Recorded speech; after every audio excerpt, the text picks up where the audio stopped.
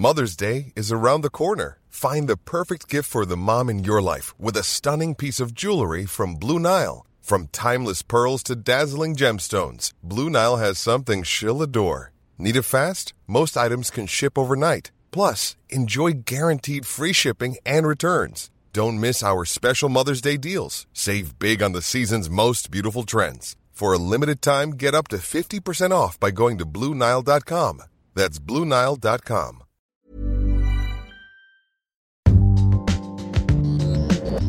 Some people think that I degrade Rizal, for example, by focusing on things like he had a bad bite, he had bad breath. My dentist used to say, based on Rizal, the photograph of Rizal's skull, that Rizal needed braces. So when I wrote about it, brought the house down. But the thing there is, it's not meant to cut him down. To pose a problem for him with regard to women. The women, exactly. But it also tells us that if Rizal can be a hero, then you can be a hero yourself. The standard way we are taught is that Rizal was born a genius, etc. So your student's reaction is, that's Rizal, I'm not. So I can remain as dumb as I am. But if we know that we're the same, we're both, you will both have bad breath or a bad back, then it inspires us to be like them.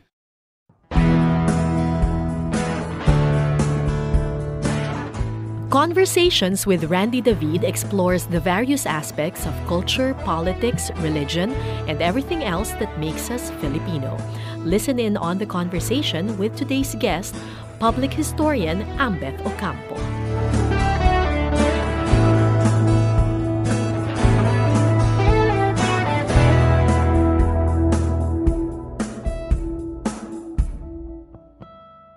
Thank you so much, Ambeth, for agreeing to be our guest in today's podcast. Ambeth Ocampo is probably the most famous Filipino living historian as far as young Filipinos are concerned today. Ambeth was chairman of the National Historical Commission of the Philippines and concurrently chairman of the NCCA, or National Commission for Culture and the Arts. And he was at the same time also associate professor of history at Ateneo de Manila, where he still teaches. Ambeth is a very well-known author of history books. They're easy to read. He is also a well-known lecturer at Ayala Museum. He is a crowd drawer as far as Philippine history is concerned, which is not an easy thing to do. Ambeth, did you always think that you were going to be a historian? I'd like to think that maybe I became a historian because I did not like the way that I was taught. The turning point actually came way after college. I had met writers like Emilio Aguilar Cruz and Teodoro Agoncillo, who showed me that history was basically a story, and a story that should be engaging. And I used to wonder why history was so badly taught. And I guess it was because we wanted history not to tell an engaging story, but to teach us lessons that are not also as interesting as they may be. So it dawned on me that history should engage, and it is the engagement that you need first in order to teach. So later on, when I started teaching, this became the way in which I write and the way in which I teach, that you use a story to teach. You use humor to teach. When you make people laugh, their defenses are down, and you can do anything, almost anything that you want. Where were you educated? Well, I went to the Ateneo, got bored there, so I went to UP, and I also got bored there. My degrees came from LaSalle, so I went to all three. Actually, the funny part was when Agoncillo, I met him the last 6 months of his life. I see. I only met him at a book launching. We were seated together I didn't know who he was, but we chatted the whole afternoon. And when he stood up and left, I had forgotten to ask who he was. So I asked Sol Reyes, my literature teacher, and then she said, "That's Teodoro Agoncillo." And my first reaction was, kala ko patay na yun, no? And most people think historians are either old or they're dead. Exactly. And so there he was. And so he says, "Why don't you come and visit me at home? This is my phone number. Tell them when they answer that I told you to call," because they screen my callers. So I went, and I think that became my real history lessons. No, I would literally sit at his feet. We would start at 3 o'clock in the afternoon and finish at 10 when the wife would come in and signal me to go home. But it was not just that he was talking all the time, but sometimes he would give assignments like, "Can you read Florante at Laura before we meet next?" And of course, I would not read it because I read it in high school. And as soon as I get there, he'll ask obscure questions like, "Ano ang paralumans?" And then he would explain that a paraluman is a butterfly. A paraluman is also the rosette in a map. So it meant that I really had to read what he tells me to read. So that was my real education. I learned from him that history was not just a story, but you needed research and rigor.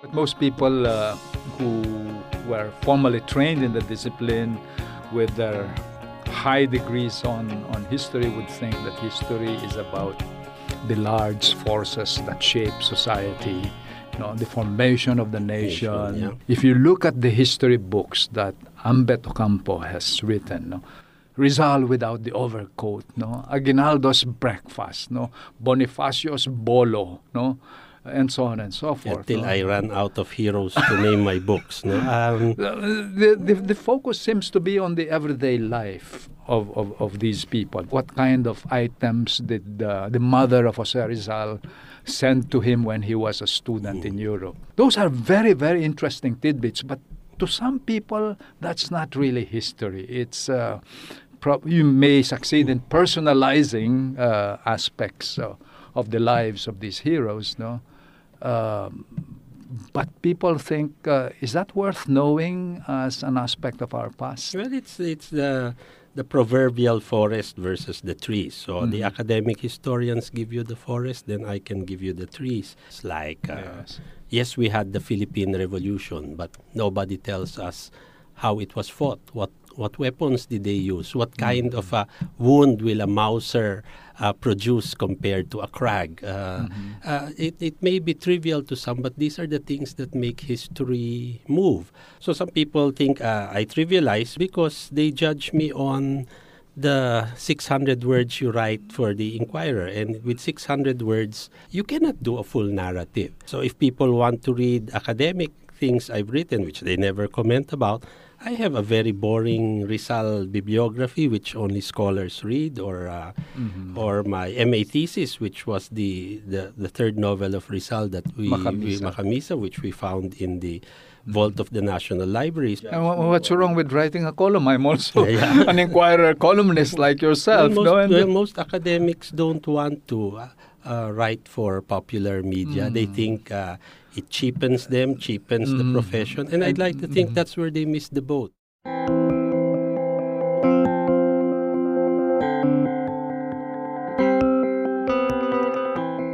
Would you regard yourself as a public historian? Well, that's how some people have labeled me.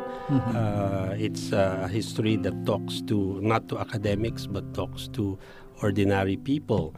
I'd like to make people aware of their past as a way for them to understand the present and also the uncertain future. Some people think that I degrade Rizal, for example, by focusing on things like he had a bad bite, he had bad breath. My dentist used to say, based on the photograph of Rizal's skull, that Rizal needed braces. I showed it to two other dentists, and they said, based on the skull, we can tell you now that he needed braces and that he probably had halitosis. So when I wrote about it, brought the house down. But the thing there is, it's not meant to That to didn't cut seem him to down. pose a problem for It's- him with regard to women. The no? women, exactly.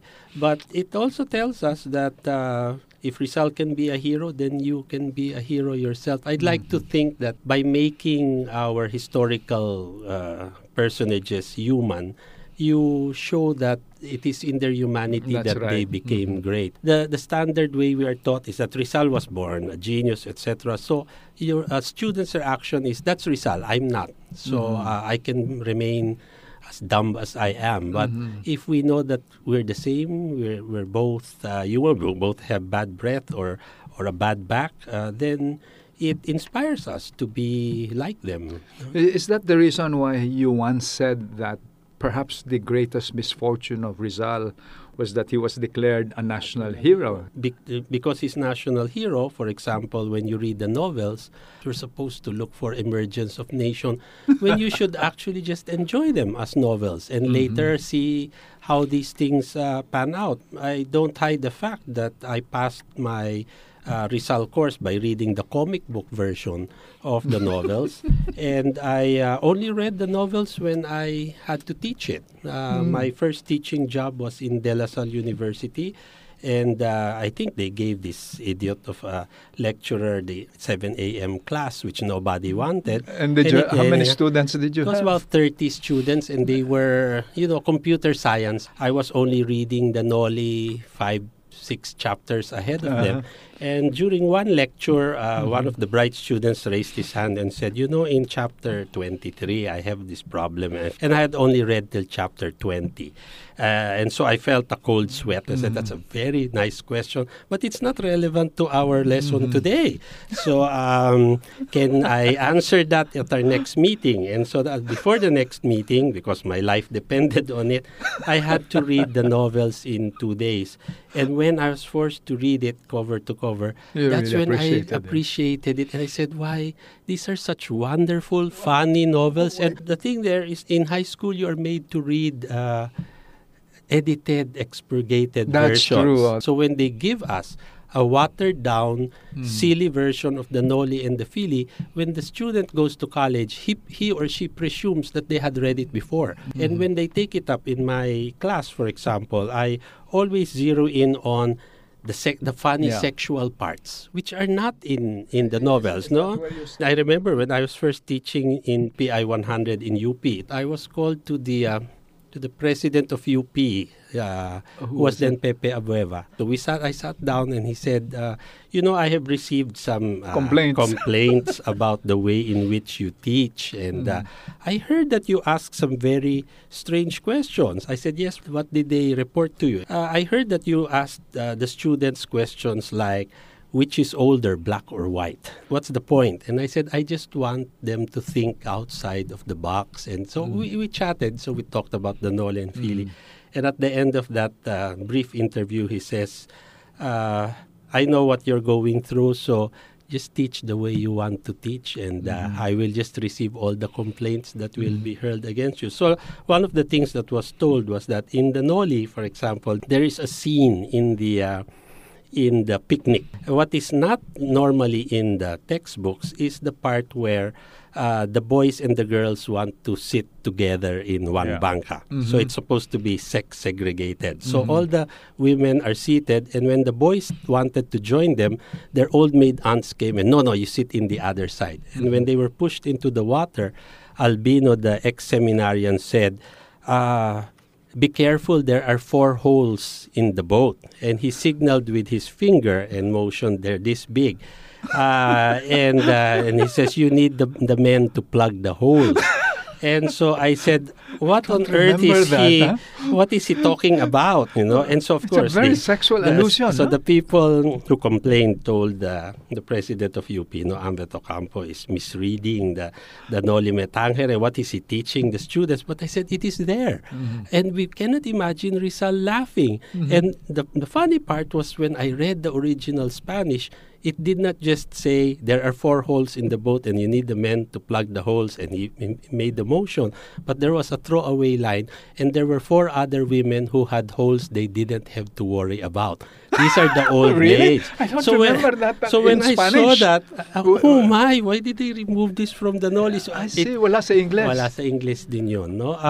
see. So then I knew that Rizal was making a funny point, Yes. and that we had actually censored him, no? So we killed his humor, and one of Rizal's greatest weapons was that very sharp, painful sense of humor, and And you think that's worth knowing? I think by, it is by worth young knowing Filipinos? because not because it's funny and sexual, but it makes them realize that there is more to this To novel Rizal. than we think.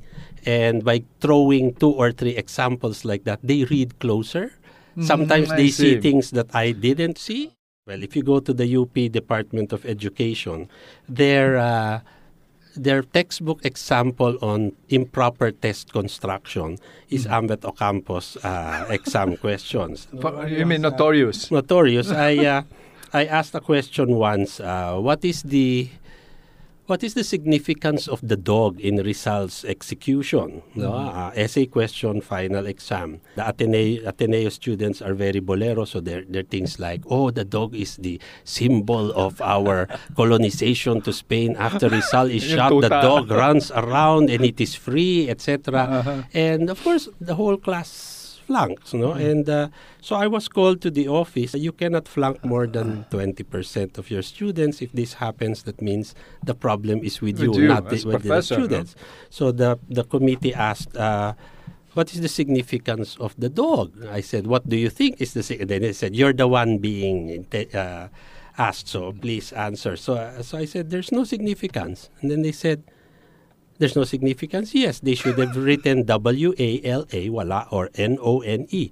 And they said, 1 word? Yes, 1 word. But it was an essay question. Yes, it's an essay question. Answerable in 1 word? Yes, it is. Then they said, but you're confusing the students. But isn't that what the test is all about, you know? So they let me go, but and I'm usually abroad. On a semester that I was gone, the department was forced to take a seminar in proper test construction. And, that was and I used to intended for tell you, them things like I would give a 100-number test final exam, true or false. And then so it's easy to check. Everything is true. No? And of course, they will say, it cannot be all true. I said, the whole point here is, in my class at least, we will go outside of the box and you go back to a normal teacher after me. But it forces you to think beyond the test, to think that there are many other ways to answer. And I think when we teach, the only thing I think I leave my students, they'll forget all the history, but all I give them is a sense of how I do my work. It is curiosity about my research area, curiosity about life, and I think that's what will help them the rest of their lives. Not how many people were alive during the Philippine Revolution or how much was GDP in 1899. History is about life. History is about human nature, and if you forget that, then we have forgotten what history is all about.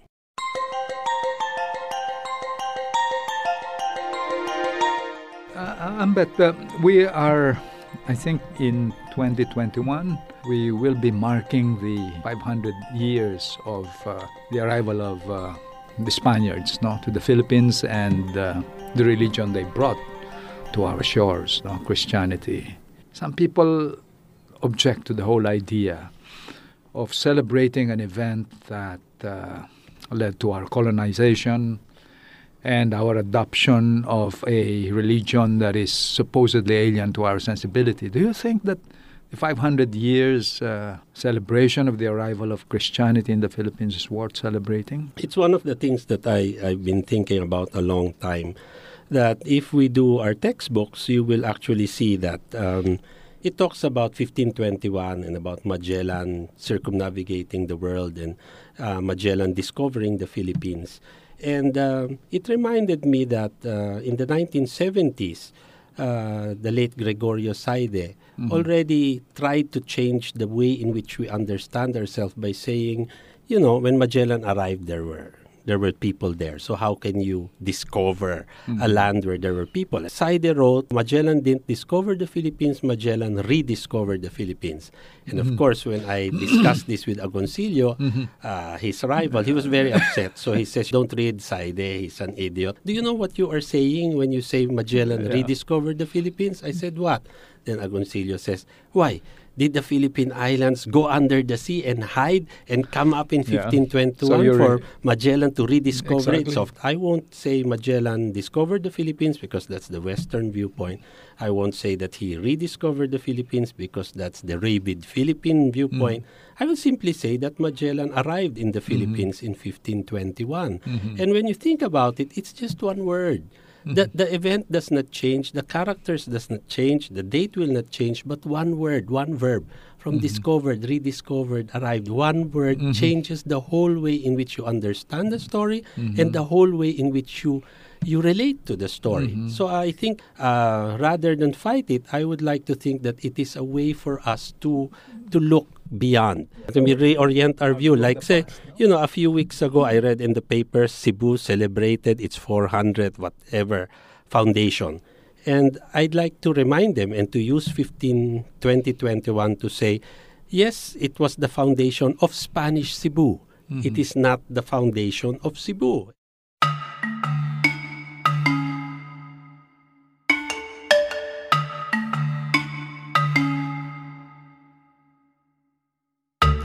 So, one of the things they've asked me to prepare a lecture for 2021, I'm going to talk about the archaeological excavation of porcelain in Cebu and Bohol, just to show you that the Chinese came and they wouldn't have traded with barbarians. What were they trading in? What does this say about Philippine society at the time? It pushes our understanding of that period. But why isn't there much history writing of the pre-colonial period? History per se is history that is based on written record. And if we are to accept that our oldest record is the Laguna copper plate inscription, it's a plate that they found in 1989 supposedly in Laguna. My beef there is that this copper plate on which we base our written history, it's not a poem, it's not part of an epic, it's a receipt. Somebody paid utang and got a receipt. So you paid, got a receipt in metal, and that's why it survived 1,000 years. The two texts in which we base our prehistory, one is the Laguna copper plate, and the second is the Calatagan pot. Which is a palayok with writing on the side in Baybayin. Our main problem with those two artifacts is that they were not scientifically excavated. Like the Laguna copper plate, and this may be one of my biggest regrets, was shown to me when it was found. They were selling it to me and I looked at it and I said, this cannot be there so much in Indonesia. Saan yung nakuha ito? Sa Laguna pa, binobola mo ko kasi lokohin mo lelong mo. So they went to the National Museum and now it is National Treasure of the Philippines. I still want to believe it. It's one of the things, Carol Howe calls them necessary fictions. Like the Calatagan pot, for example, has not been deciphered since 1961 when it was acquired by the National Museum. The late Guillermo Tolentino, national artist for sculpture, the guy who gave us Oblation and the Bonifacio Monument, he was an expert on the Baybayin. So he copied it out and he says, hindi ko mabasa, but let me bring it home and I'll study it. So he came back some weeks later with a very long thing. To paraphrase, it was a Philippine curse now. It's something like, kung mabasag mo ako, mamalasin ka. And because we were so scared of the curse, it survived 1,000 years. And when I read it, sabi ko, even in cursing, ang corny naman yan. Sabi ko, when I was in England, I took a course in ancient Egyptian mummification. And I studied ancient Egyptian curses, and I said they were so malevolent and creative. Like my favorite ancient Egyptian curse goes like this: may all your teeth fall off but one, and may that one ache for all eternity. Di ba? Galing, ano? Parang pinag-isipan. Hindi yung parang sa atin, kung mabasag mo ako, malasin ka. Anyway, so the museum asked, Professor Tolentino, how did you decipher this? Dahil hindi rin namin ma-decipher. Then he says, well, I couldn't decipher it either. So what I did was, and he was a noted spiritist. He was one of the founders of the Unión Espiritista Cristiana de Filipinas. So he had a seance in his house, and they conjured the spirit of the person who made the pot. And he says, ito yung sinabi ng spirit. And because it's not academic, they put it in a drawer and forgot about it. So the Calatagan pot is really problematic. But I'd like to think if you are to be Filipino, kahit hindi totoo, paniwalaan na lang natin, no? Tolentino was like that. When you look at the Bonifacio Monument, for example, they say it's the closest to Bonifacio's likeness. But unlike Rizal, who had photographs, Bonifacio has only one photograph. No? And my problem with Bonifacio's only photograph is that he's not wearing the white shirt and the red pants. He's wearing a coat and a tie. That's right. So our friends from Diliman, who like Bonifacio more than Rizal, claim that this was taken during his wedding day. I said, if this is the wedding day, where is Mrs. Bonifacio? So they cannot explain it away. The hero of the masses is in a coat and a tie. Anyway, so with that one picture, how did Tolentino get the likeness? He got the bone structure of his sister, Espiridiona, and he had seances in the house, conjured the spirit, and the spirits told him this is what he looks like. So we got the closest likeness. So it's stories like this that make things very, very interesting. Tolentino published a very obscure book called Si Rizal, in 1949. And if you open to the back, after the war, they had a seance in his house, and they had invited his surviving sister, Trinidad. They conjured Rizal's spirit and let Rizal talk to his sister. So, and the transcription is there. But the sister's just crying all the time, talking to her brother instead of asking, questions only Rizal will answer, like, what's the name of our pet dog? Sanang peklat ko dito. They were talking about nationhood and so it's one of those things. But it's as a curiosity, it's nice to talk about.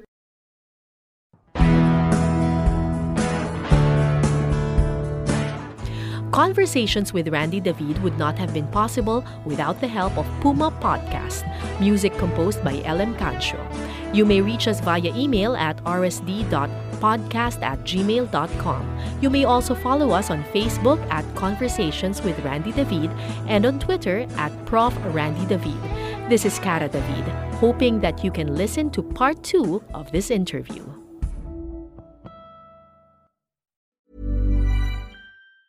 Hey, it's Danny Pellegrino from Everything Iconic. Ready to upgrade your style game without blowing your budget? Check out Quince. They've got all the good stuff, shirts and polos, activewear, and fine leather goods, all at 50 to 80% less than other high-end brands. And the best part? They're all about safe, ethical, and responsible manufacturing. Get that luxury vibe without the luxury price tag. Hit up quince.com/upgrade for free shipping and 365-day returns on your next order. That's quince.com/upgrade.